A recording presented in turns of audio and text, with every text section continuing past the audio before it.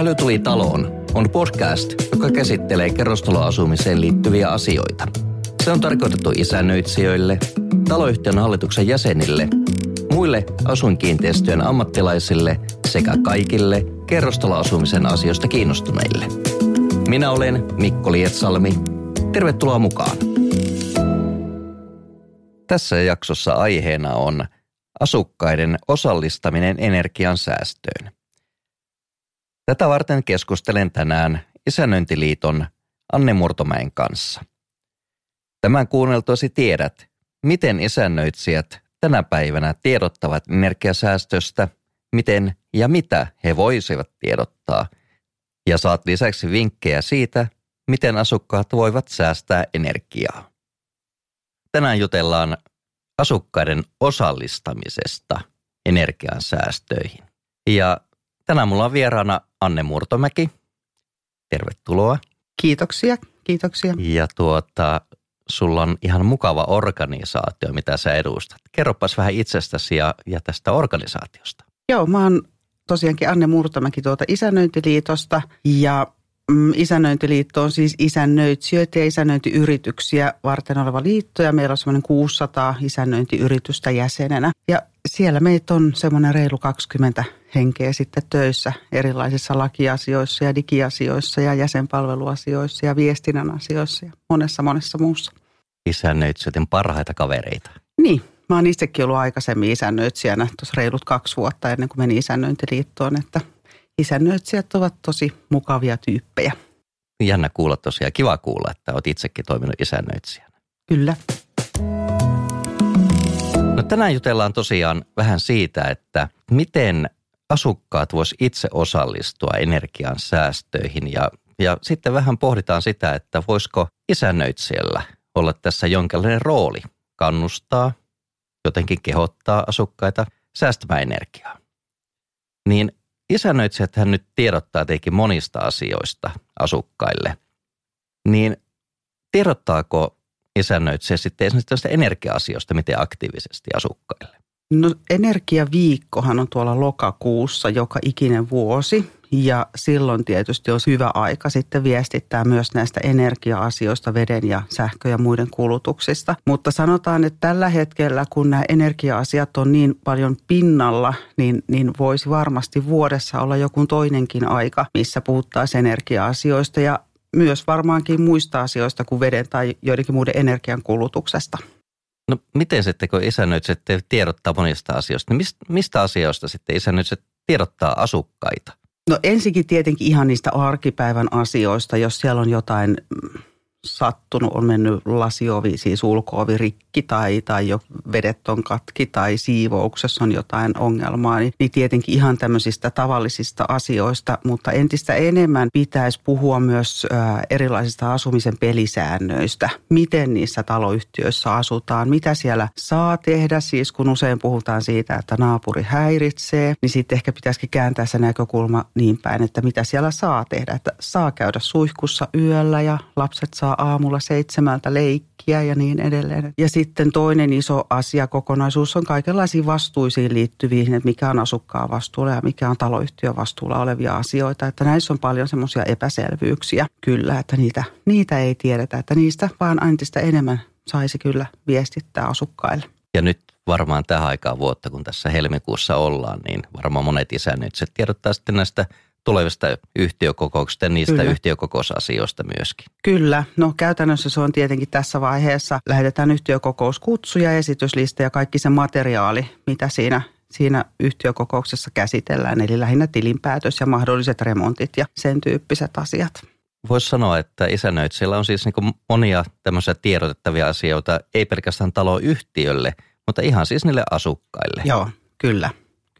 On paljon ihmisiä, jotka eivät ikään kuin tiedä, miten siellä taloyhtiössä asutaan ja mitkä ne pelisäännöt on. Mitä mieltä sä oot, että miten hyvin sitten isännöitsijät keskimäärin onnistuu tässä viestittämisessä? Että onko ne kovin aktiivisia isännöitsijät vai onko se enemmän tämmöinen pakolliset tiedotteet lähtee sitten vai? No kyllä on paljon sitä tietenkin sitä pakollista tiedottamista, sitä niin kuin pääosin, mutta tänä päivänä entistä enemmän meillä on myös niitä isännöintiyrityksiä, jotka suunnittelee myös sitä asukasviestintää ja esimerkiksi kuukausittain tekee erilaisia tiedotteita asukkaille.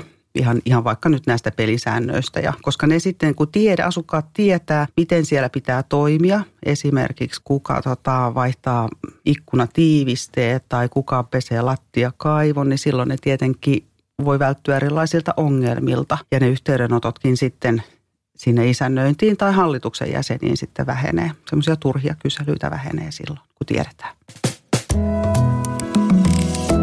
No nyt jos mietitään sitten vähän näitä energia-asioita ja sitä isännöitsijän roolia sitten tiedottaa näistä asioista, niin voitaisiin vähän jutella siitä, että no mitä sitten nämä asukkaat vois tehdä, eli mistä isännöitsijät, minkälaisista asioista isännöitsijät vois sitten vähän vinkata asukkaille.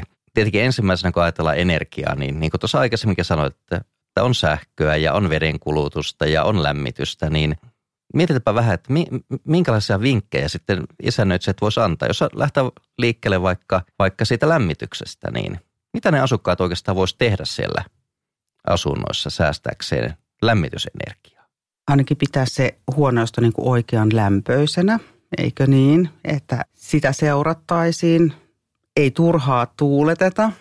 Ihan tämmöisiä niin kuin yksinkertaisia asioita, mitä kaikki osaa ja sitten ymmärtää tehdä. Eli kun vaikka nyt tuuletetaan, niin tehdään sitten semmoinen ripeä ristiveto, eikä pitkin päivää pidetä sitä ikkunaa auki, vaan että yritetään pitää se lämpö niin kuin tasaisena joka tapauksessa sitten siellä asunnossa. Joo, tuokin voisi olla ihan hyvä tosiaan isännöitsijän kertoa, että miten tuuletetaan oikein. Että se on aika hurjaa, jos ajatellaan, että useimmitenhän ne lämmityspatterit on just siinä ikkunan alla ja tämmöinen perinteinen termostaatti siellä patterissa reagoi siihen, että jos yhtäkkiä ovat kylmällä siellä ikkunan, niin se termostaatti ajattelee, että nyt tuli kylmä ja se avaa sitä venttiiliä vielä isommalle, lämmittää vielä enemmän. Eli jos sitä pitää jatkuvasti vähän auki sitä ikkunaa, niin se koko ajan se alla oleva termostaatti kuvittelee, että koko ajan pitää lämmittää enemmän ja se lämpö nouseekin siitä patterista suoraan sinne ikkunan luo ja siitä suoraan ulos. Ulos, joo, harakoille. Toinen tietysti on vastaavan tyyppisiä, mihin se termari ei ehkä osaa sitten reagoida, että jos meillä on siinä paksut verhot pattereiden edessä tai meillä on huonekalu ja sohvia siinä pattereiden edessä, sehän kanssa vääristää silloin sitä lämpötilaa ja termari voi sitten toimia kuten toimii.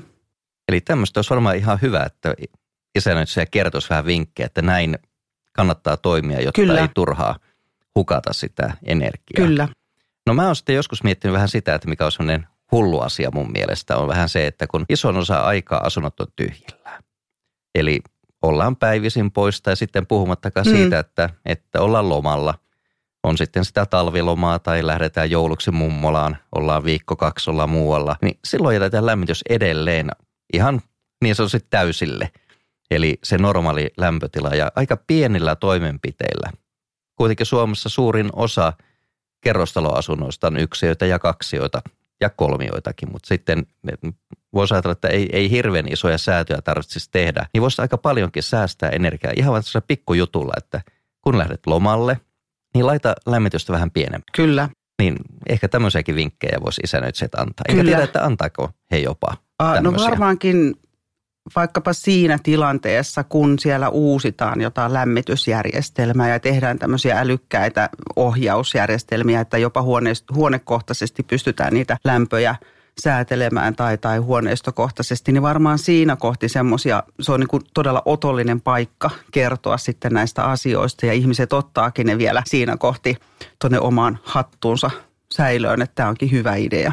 Koska kaiken kaikkiaan myös tässä lämmityksessä, niin kuin kaikessa vedenkulutuksessa, että missä tahansa, niin rahahan se sitten kuitenkin on myös, joka puhuu. Sitä ne ihmiset ymmärtää, kun ymmärretään, että me itse maksetaan siinä hoitovastikkeessa tämä lämmitys ja tämä vesi ja tämä sähkö ja kaikki. Niin se, mitä ihmiset sitten ymmärtää, kun ymmärtävät, mitä siinä hoitovastikkeessa maksetaan. Olisikohan tossakin aika hyvä vinkki sitten isännöitsijälle, että mitä jos avaisikin aika tarkkaa vielä sitä, että kuinka paljon sinä asukkaana maksat nyt tästä vastikkeesta esimerkiksi lämmityksestä. Kyllä. Ja sehän vaihtelee sen mukaan, että vaikka nyt kerrostalossa tai rivitalossa, niin se osuus vaihtelee, mutta että iso osuushan se siitä hoitovastikkeesta joka tapauksessa on, nimenomaan se lämmityksen osuus. Ja siinä voisi tosiaan olla aika kiva, että isännöitsijä tiedottaisi, että hei, että näin monta 100 euroa sinun vastikkeesta vuodessa menee lämmitykseen. Jos vaikka vähän säästäisit, kyllä, niin se olisi suoraan sinulle säästöä. Joo. Ja syksyllä tietenkin tämmöinen aika on niin kuin just otollinen, jolloin alkaa se lämmityskausi ja ihmiset muutenkaan ei tiedä, että miten ne patterit toimivat. Luulee, että patteri on rikki, kun se on alhaalta kylmä ja ylhäältä lämmin ja sitten tulee semmoisia epäselvyyksiä ja taas soitellaan isännöintiyritykseen, että mun patteri ei toimi. Ja tämmöisistä asioista kun kertoo, niin siinä voisi olla muutama tämmöinen pointti, mistä kertoa. 5 vinkkiä tai jotain muuta tämmöistä. Joo. Aika hyvä. No sitten taas ajatellaan seuraavaksi vaikka veden käyttöä. Lämmin vesihan on myöskin semmoinen, että useimmiten ihmiset ei ajattele, että siinä nyt mitään energiaa ne kuluisi. Että vettähän siinä vaan, mutta se veden lämmittäminen vie todella paljon energiaa. Kyllä. Mitäs vinkkejä sitten voisi antaa isännöitsijät siitä lämpimän veden säästämisestä?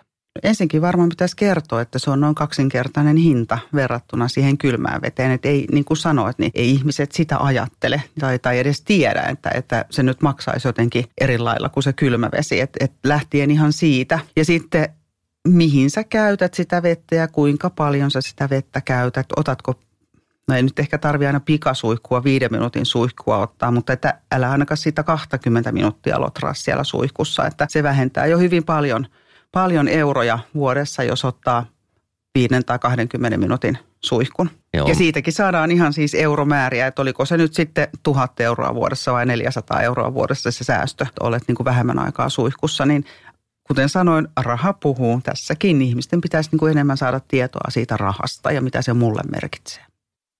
Ja mä luulen, että se ehkä enemmän vaan kiinni sitten tottumuksesta, että ihmiset on tottuneet toimimaan tietyllä tavalla, eikä tule ajatelleeksi vaan sitten näitä asioita. Kyllä, koska kyllähän tiedetään, että sitten kun sulle tulee se oma vesimittari, niin silloin se veden käyttö vähenee. Kun sä omasta vesimittarista näet paljonko ja se lasku tulee sulle henkilökohtaisesti, niin silloin se veden käyttö myös on vähän sitten tarkempaa. Tuo on ihan jännä. Tuosta ihan tutkimustakin siitä, että pelkästään tosiaan siitä huoneistokohtaisesta vesimittarista, että ilman mitään muuta toimenpiteitä, niin se jo vähentää vedenkulutusta. Me en muista, oliko se 10-15% muistaakseni. No joo, varmasti jotain sitä luokkaa ainakin.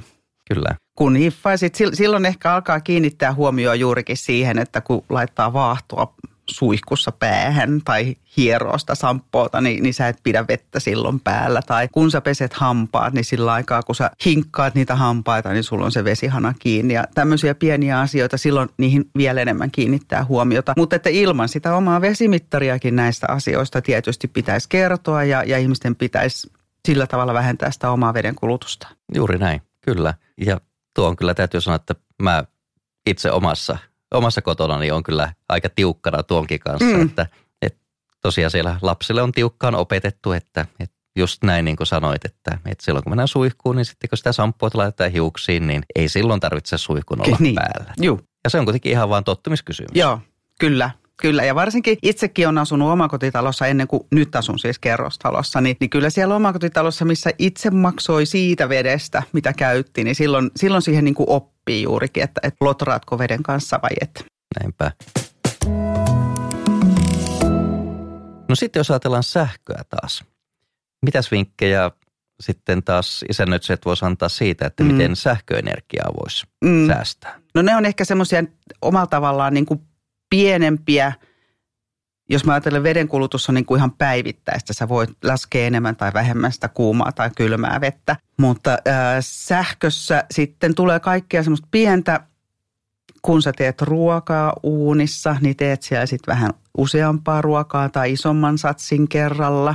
Katot, että sun kaikki noi sähköjohdot on kunnossa ja yleensäkin, että et sä käytä rikkinäisiä sähkölaitteita. Telkkarissa tai missään muussakaan ei ole sitä, ei se ole taukosähkö nimeltään. Siis se, että kun sä laitat telkkarin kiinni, niin se jää. Niin, on se niin kuin standby-tilaan. Niin, kyllä, niin kuin juuri, näin. Kyllä. Juuri näin. Että se vie kuitenkin aika paljon sit sähköä sekin, että jätetään siihen standby-tilaan se.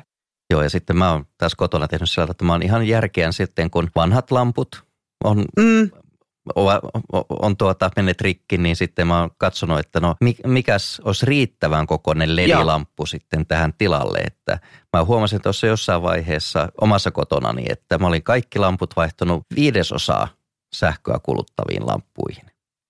Että se on jännä juttu, 1 lamppu kerrallaan, ihan pikkasen. Että se ei ole niin kuin se, että nyt tehdään hirveä remontti tai kauhea urakka siitä, että kerralla vaihdetaan kaikki. Vaan siinä vaiheessa, kun ne kärähtää vanhat lamput, niin sitten siinä vaiheessa vaan katsoo, että ottaa tuommoisen vähän sähköä kuluttavan. Joo, ja onneksi nykyään on niin kuin entistä vähemmän sähköä kuluttavia, koska esimerkiksi mulla on edelleen niin kuin makuuhuoneessa semmoinen lamppu, joka syttyy siis hirveän hitaasti, tiedäksä. Ja mun tyttäret aina jaksaa muistuttaa, että äiti vaihda nyt tohon niin kuin semmoinen, joka syttyy nopeammin. Mutta enhän mä voi vaihtaa sitä, koska tämä hitaasti syttyvä toimii.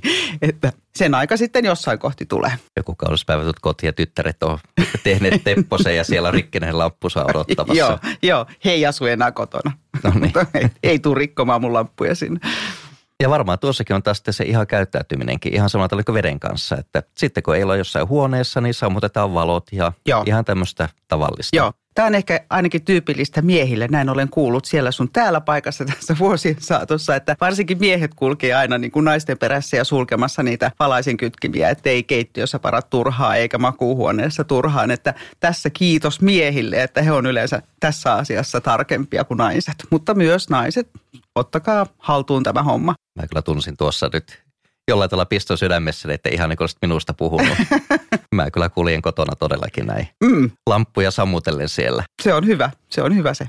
No, nämä on varmaan kaikki semmoisia, että mistä isännöitsijät voi aina antaa pikkasen vinkkejä. Mutta sitten jos mietitään ihan sitä, että voiko asukkaat jollain tavalla sitten näitä omia kokemuksiaan tai näitä vinkkejä, mitä isännöitsijät tuo, niin voisiko ne tuoda jotenkin tuonne vaikka taloyhtiön hallitukselle tai vaikka yhtiökokoukseen? No ilman muuta. Siis sehän olisi tosi hyvä. Sellainen ilmapiirin luominen kaikkinensa siihen taloyhtiöön, että siellä on tämmöinen vinkkikerho, vinkkipalsta, mikä se sitten onkin. Puhutaan pihalla ja kaiken kaikkiaan semmoinen rento ilmapiiri, elävä ilmapiiri. Niin sitähän me kaikki toivotaan, että olisi kiva tuntea se naapuri ja voisi jutella ja sitten mä ajattelin tuossa kaiken kaikkiaan niin kuin näistä energia-asioista, että voishan tehdä, kun mä puhuin jo ihan tuolla alussa siitä syksyn energiaviikosta, mikä meillä aina on, niin voishan olla muutenkin erillisenä aikana semmoisia kampanjoita, vaikka tässä kevään, kesän korvilla, missä nyt sitten halutaankin, niin että se isännöintiyritys tekisi niin kuin kaikille taloyhtiöille semmoisen isomman kampanjan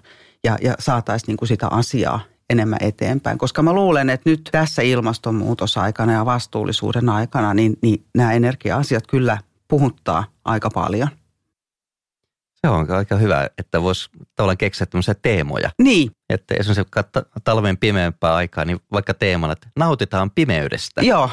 Sammutetaan vähän valoa ja laitetaan vaikka kynttilöitä mukavasti tunnelmavalaistusta antamaan ja samalla säästää energiaa. Joo. Ja mitä sitten tämmöisiä kivoja kampanjoita voisi keksiä. Kyllä. Ja sittenhän niitä voi justiin tuommoisia erillisiä kampanjoita kehittää ja sitten ottaa niin kuin vaikka jonkun talkoiden yhteyteen, talkoiden teemana sen lisäksi, että me siellä tehdään puutarhahommia tai jotain vastaavia pihahommia, niin meillä olisi myös sitten tämmöinen teema siellä myös. Niin kuin sanoitkin, että asukkaat sitten saa tätä tietoa, vaikkapa isännöitsijöiltä näistä erilaisista energiansäästövinkkeistä, niin ajatellaan nyt vaikka minua tai sinua ihan tavallisena asukkaana, niin miksi me oltaisiin kiinnostuneita tämmöisistä? Hyvä, koska mä olin tämän ajatellut ehkäpä juuri seuraavaksi sanoa, että tänä päivänä, niin kuin äsken sanoin, nämä energia-asiat, ilmastoasiat, vastuullisuusasiat, niin ne on meillä siis jatkuvasti kuitenkin esillä. Ja se nyt ei mun mielestä riitä, että siellä nyt isännöitsijä yksin näitä asioita tekee, vaan kyllä siellä on tämä yleinen asennemuutos, mitä me luetaan mediasta ja kuullaan televisiosta ja radiosta ja joka paikassa se on meitä. Niin kaikki se kokonaisuus, kyllä se muokkaa meitä ihan Matti Meikäläisenkin mieltä tuolla päässä, että miksi mä olisin tästä asiasta kiinnostunut. Ja jokainen itse kukin enemmän tai vähemmän alkaa miettimään niitä asioita. Mä olin tuossa jokin aika sitten yhdessä yhtiökokouksessa vieraana. Ja oli kiva seurata siellä sitä keskustelua, kun siellä yhdessä vaiheessa, niin siellä yksi osakas sitten pyysi puheenvuoroa ja juuri keskustelevat energia-asioista, niin hän vaan sanoi, että täytyyhän meidän jotain tässä tehdä, että meillähän on kaikilla vastuu siitä, että me huolehditaan ympäristöstä, huolehditaan meidän ilmastosta. Ja se oli hyvin sellainen positiivinen puheenvuoro, minkä hän piti. Ja sillä kaikki nyökkäili, että joo, totta kai me halutaan. Että kyllä tuossa niin kuin ymmärsin ainakin siinä, että jokaisella asuu, ja varsinkin yhtiökokouksessa jokaisella osakkaalla, että hänellä on mahdollisuus ihan pienelläkin asioilla omalla puheenvuorollaan tehdä tämmöinen mukava positiivinen vaikutus. Joo. Ja usein se lähteekin kyllä sieltä, että jos siellä on nyt se isännöitsijä, joka voi viestittää asioista, sitten meillä oli tämä yleinen mediaviestintä, niin sitten myös nimenomaan sieltä taloyhtiöstä, että sieltä löytyy joku 1 tai 2 innokasta, joka lähtee niin kuin viemään näitä asioita eteenpäin. Että se on monen tekijän summa. Yksi ei pysty niin kuin varmasti asioita ratkaisemaan, vaan että siellä on monta osapuolta ja monen kautta niitä asioita viedään, mutta se on tosi tärkeää, että sieltä taloyhtiöstä löytyy joku kiinnostunut. Näinhän vanha sanontakin sanoo, että kannettu vesi ei kaivossa pysy. Ja voihan se olla, että monet taloyhtiössä ajattelee, että he niin kuin asukkaina on tavallaan kuuluvat siihen asukasryhmään, että jos joku heistä ottaa asiaa esiin, niin se on vähän niin kuin, että no se kuuluu meihin. Joo. Eikä niin, että se tulee ulkopuolelta, vaikka totta kai joku isännöitsijäkin onhan hän tietenkin taloyhtiön asukkaiden puolella, mutta että kuitenkaan hän ei ole yksi niistä asukkaista. Niin.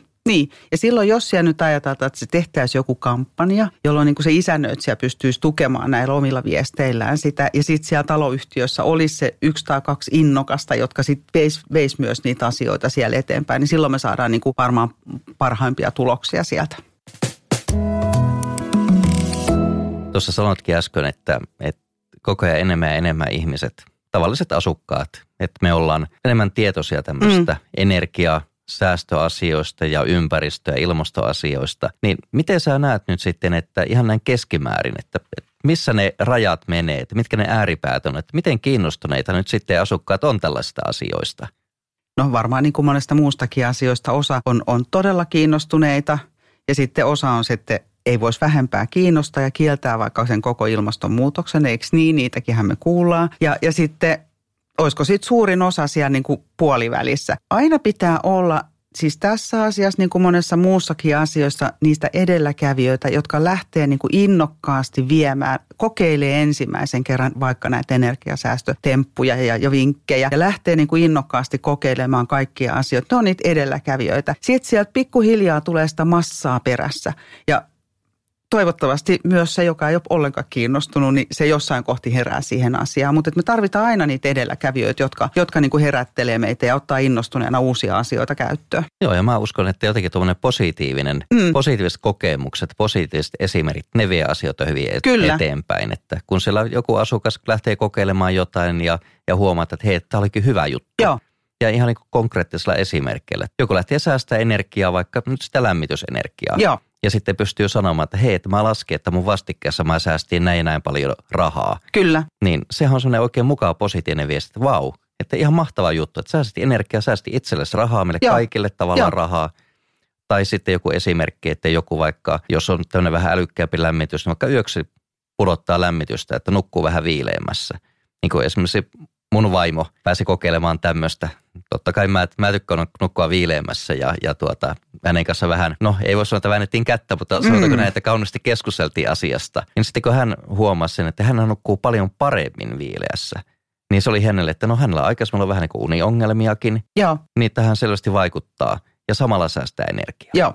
Niin kuin tämmöisiä esimerkkejä. Mä uskon, että tuommoisella olisi niin kuin hyvä vaikutus, jos niitä pystyy tuomaan esiin. Kyllä. Ja olisihan se ihan siis loistavaa, että me tiedetään, niin kuin, että varsinkin kerrostaloissa niin kuin siellä yläkerrassa on niin kuin eniten sitä kuumuutta ja siellä on vaikka joku 23-24 astetta. Eihän siinä kukaan pysty kunnolla mun mielestä nukkumaan, että tiputetaan vähän sitä lämpötilaa, niin olisihan siis todellakin loistavaa, että me myös oikeasti pystyttäisiin säätelemään itse sitä, että mitä me halutaan tuolla makkarissa sen lämpötilan olevan tai yleensä koko huoneistossa.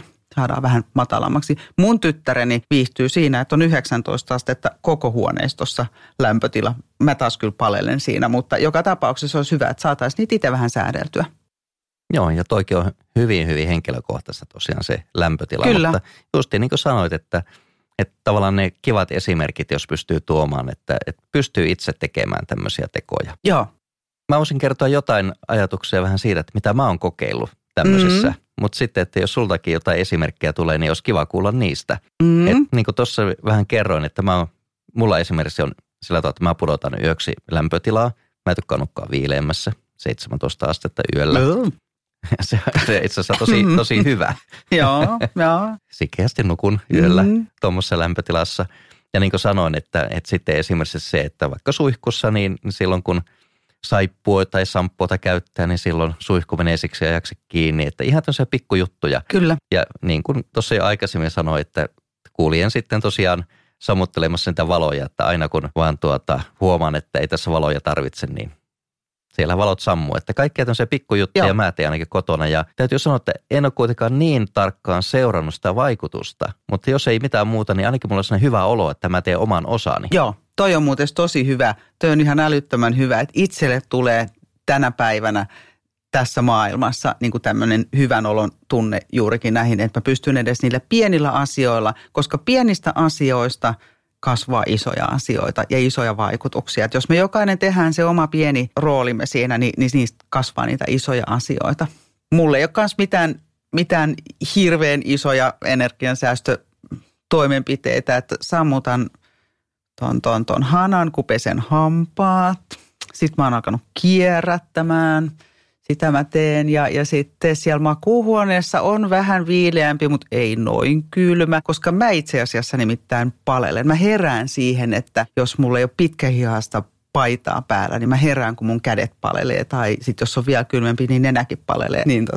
Mutta on joka tapauksessa vähän alhaisempi lämpötila, mutta sen pystyy sitten juuri näin tekemään, että pistää semmoisen paidan päälle, että on pitkät hihat, ettei niin, herää siihen, että kädet palelee. Ja mä luulenkin, että itse asiassa iso asia, tai iso viesti, mikä meillä tässä nyt on se, että nämä ei ole mitään maailmaa mullistavia, isoja, massiivisia juttuja, mistä me puhutaan, vaan ne on niitä ihan pieniä, ihan arkipäiväisiä pieniä juttuja, mitä asukkaat voi tehdä. Kyllä. Ja ihan niin kuin omia pieniä muutoksia siinä omassa käyttäytymisessä.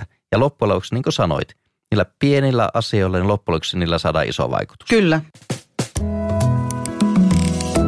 Hei, oli tosi kiva jutella näistä energia-asioista, mutta ennen kuin mä päästän sut pois, niin mä kysyisin sulta pari ihan henkilökohtaista kysymystä. Mikä olisi sun paras energiansäästövinkki? No se kierrätys on mun mielestä niin kuin iso juttu. Mä en ennen kierrättänyt mitään, mutta sitten mun veli vaimoineen tuli käymään tuolta Thaimaasta mun luona pari vuotta sitten. Ja yksi päivä mä tulin sitten töistä kotia, oli siis pari viikkoakin siinä mulla ja mä tulin sitten töistä kotia ja mitä nyt sitten menin roskikseen laittamaan ja mä olin siis aivan järkyttynyt, kun niillä oli maitopurkki, oli siis tommosena ei rytättynä heitetty siihen mun roskikseen ja sitten siellä oli vielä tyhjiä muovikasseja. Mähän olin täysin järkyttynyt ja sen jälkeen mä hankin itselleni kaikki kierrätysjutut ja aloin kierrättämään. Ja se ehkä on semmoinen mulle niin kuin iso juttu. Ja sitten juuri tämä, että kun sä käyt suihkussa, niin se hana ei tarvitse olla koko ajan päällä. Ja peset hampaat, niin ei tarvitse olla koko ajan päällä. Ja mulla on siis ihan manuaalinen tiskikone, eli käsin tiskaan, niin myös siinä, että järkevästi tiskaa niitä. Ja on erikseen se pesuvesi ja erikseen se huuhteluvesi, eikä hanan alla huuhtele niitä kaikkia astioita. Mulle ei niitä astioita paljon siinä tuukkaa, mutta joka tapauksessa mitä tulee, niin ne voi siinä altaassa sitten myös huuhdella. Tämmöisiä vinkkejä. Joo, tuossa oli tosi hyviä vinkkejä, että ihan isommissa talouksissa siellä kun sitten on astianpesukoneet ja pesukoneet, niin suositus on, että pestään täysiä koneita. Kyllä. Mutta varmaan sitten, että jos käsin pesee, on ne sitten astiat tai pyykit, niin myöskin sama juttu, että kerää vähän isomman ja sitten tiskaa ne kerrallaan. Joo. Kyllä, ja sitten nimenomaan, että ei sen juoksevan veden alla huuhtele niitä, vaan että sulla on niin kuin siinä toisessa altaassa tai varissa, jos ei sulla ole kahta allasta, niin sitten se huuhteluvesi erikseen. Joo, ja kiva oli myös kuulla tuosta kierrätyksestä.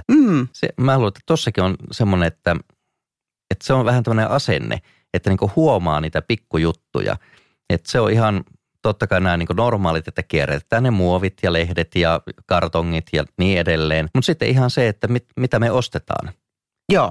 Ostettaisiin vaikka vähän käytettyä esimerkiksi. Kyllä. Sen sieltä aina uutta. Ja se voi olla ihan monessa jutussa. Kyllä. Kävin tuossa autohuollossa juttelemassa, niin siellä kun puhuttiin auton osista, niin keskustelin justiin siitä, että eikö se olisi järkevää, että tämmöistä romutetusta autosta, niin otetaan sieltä niitä osia mieluummin. Ihan toimivia, hyviä osia, vaikka niihin autoihinkin. Niin sekin säästää sitten ympäristöä sen sijaan, että aina ostetaan uutta. Että ihan tämmöinen niin kuin asenne siinä, että aina näkee niitä pikkujuttuja, missä pystyy kierrättämään. Joo, ja varmaan jotkut semmoiset pienemmät autokorjaamot näin tekevätkin ehkä. Mutta sitten kun me mennään isompiin esimerkiksi autofirmoihin, niin sitä helpommin tilaa sitä aina sitä uutta, kun tuommoinen pienempi ehkä hakee sieltä romiskaveriltaan sitten vanhoja osia, mitä voi käyttää. No entäs toinen juttu sitten? Sä vähän sanoitkin, että sä ehkä vähän palelet jos on kylmää yöllä, mutta tiedätkö sä, missä lämpötilassa sä kotona asut? Tiedän mä suunnilleen. Siinä mun yöpöydällä on mittari, että siinä se on 20 suunnilleen se lämpö aina yöllä siinä makkarissa. Joo. Mutta sekin on musta hyvä niin kuin hiffata, että ei tarvitse sen lämpötilan ikinä olla siis myöskään päivällä tai illalla niin korkea, että sä oot siellä teepaita ja pikkuhousut jalassa. Että kyllä Suomessa pitää talvella olla niin kuin sisälläkin ihan reilusti päälle ja hitto, jos on niin oikein kylmä, niin pistää sitten vaikka ne pitkät kalsaritkin vielä sinne alle. Ei se ole mikään hassumpi. Niinhän me omakotitaloissa kuitenkin useimmiten pukeudutaan lämpimämmin siellä sisällä. Se lämpötila ei ole omakotitaloissa niin korkea kuin kerrostaloissa. Hyvä. Hei, kiitoksia Anne. Oli tosi kiva jutella sun kanssa tänään. Kiitoksia, että sain tulla. Kiitos. Kiitos. Tässä oli tämänkertainen jakso. Toivottavasti tästä oli hyötyä sinulle. Kiitos kun kuuntelit.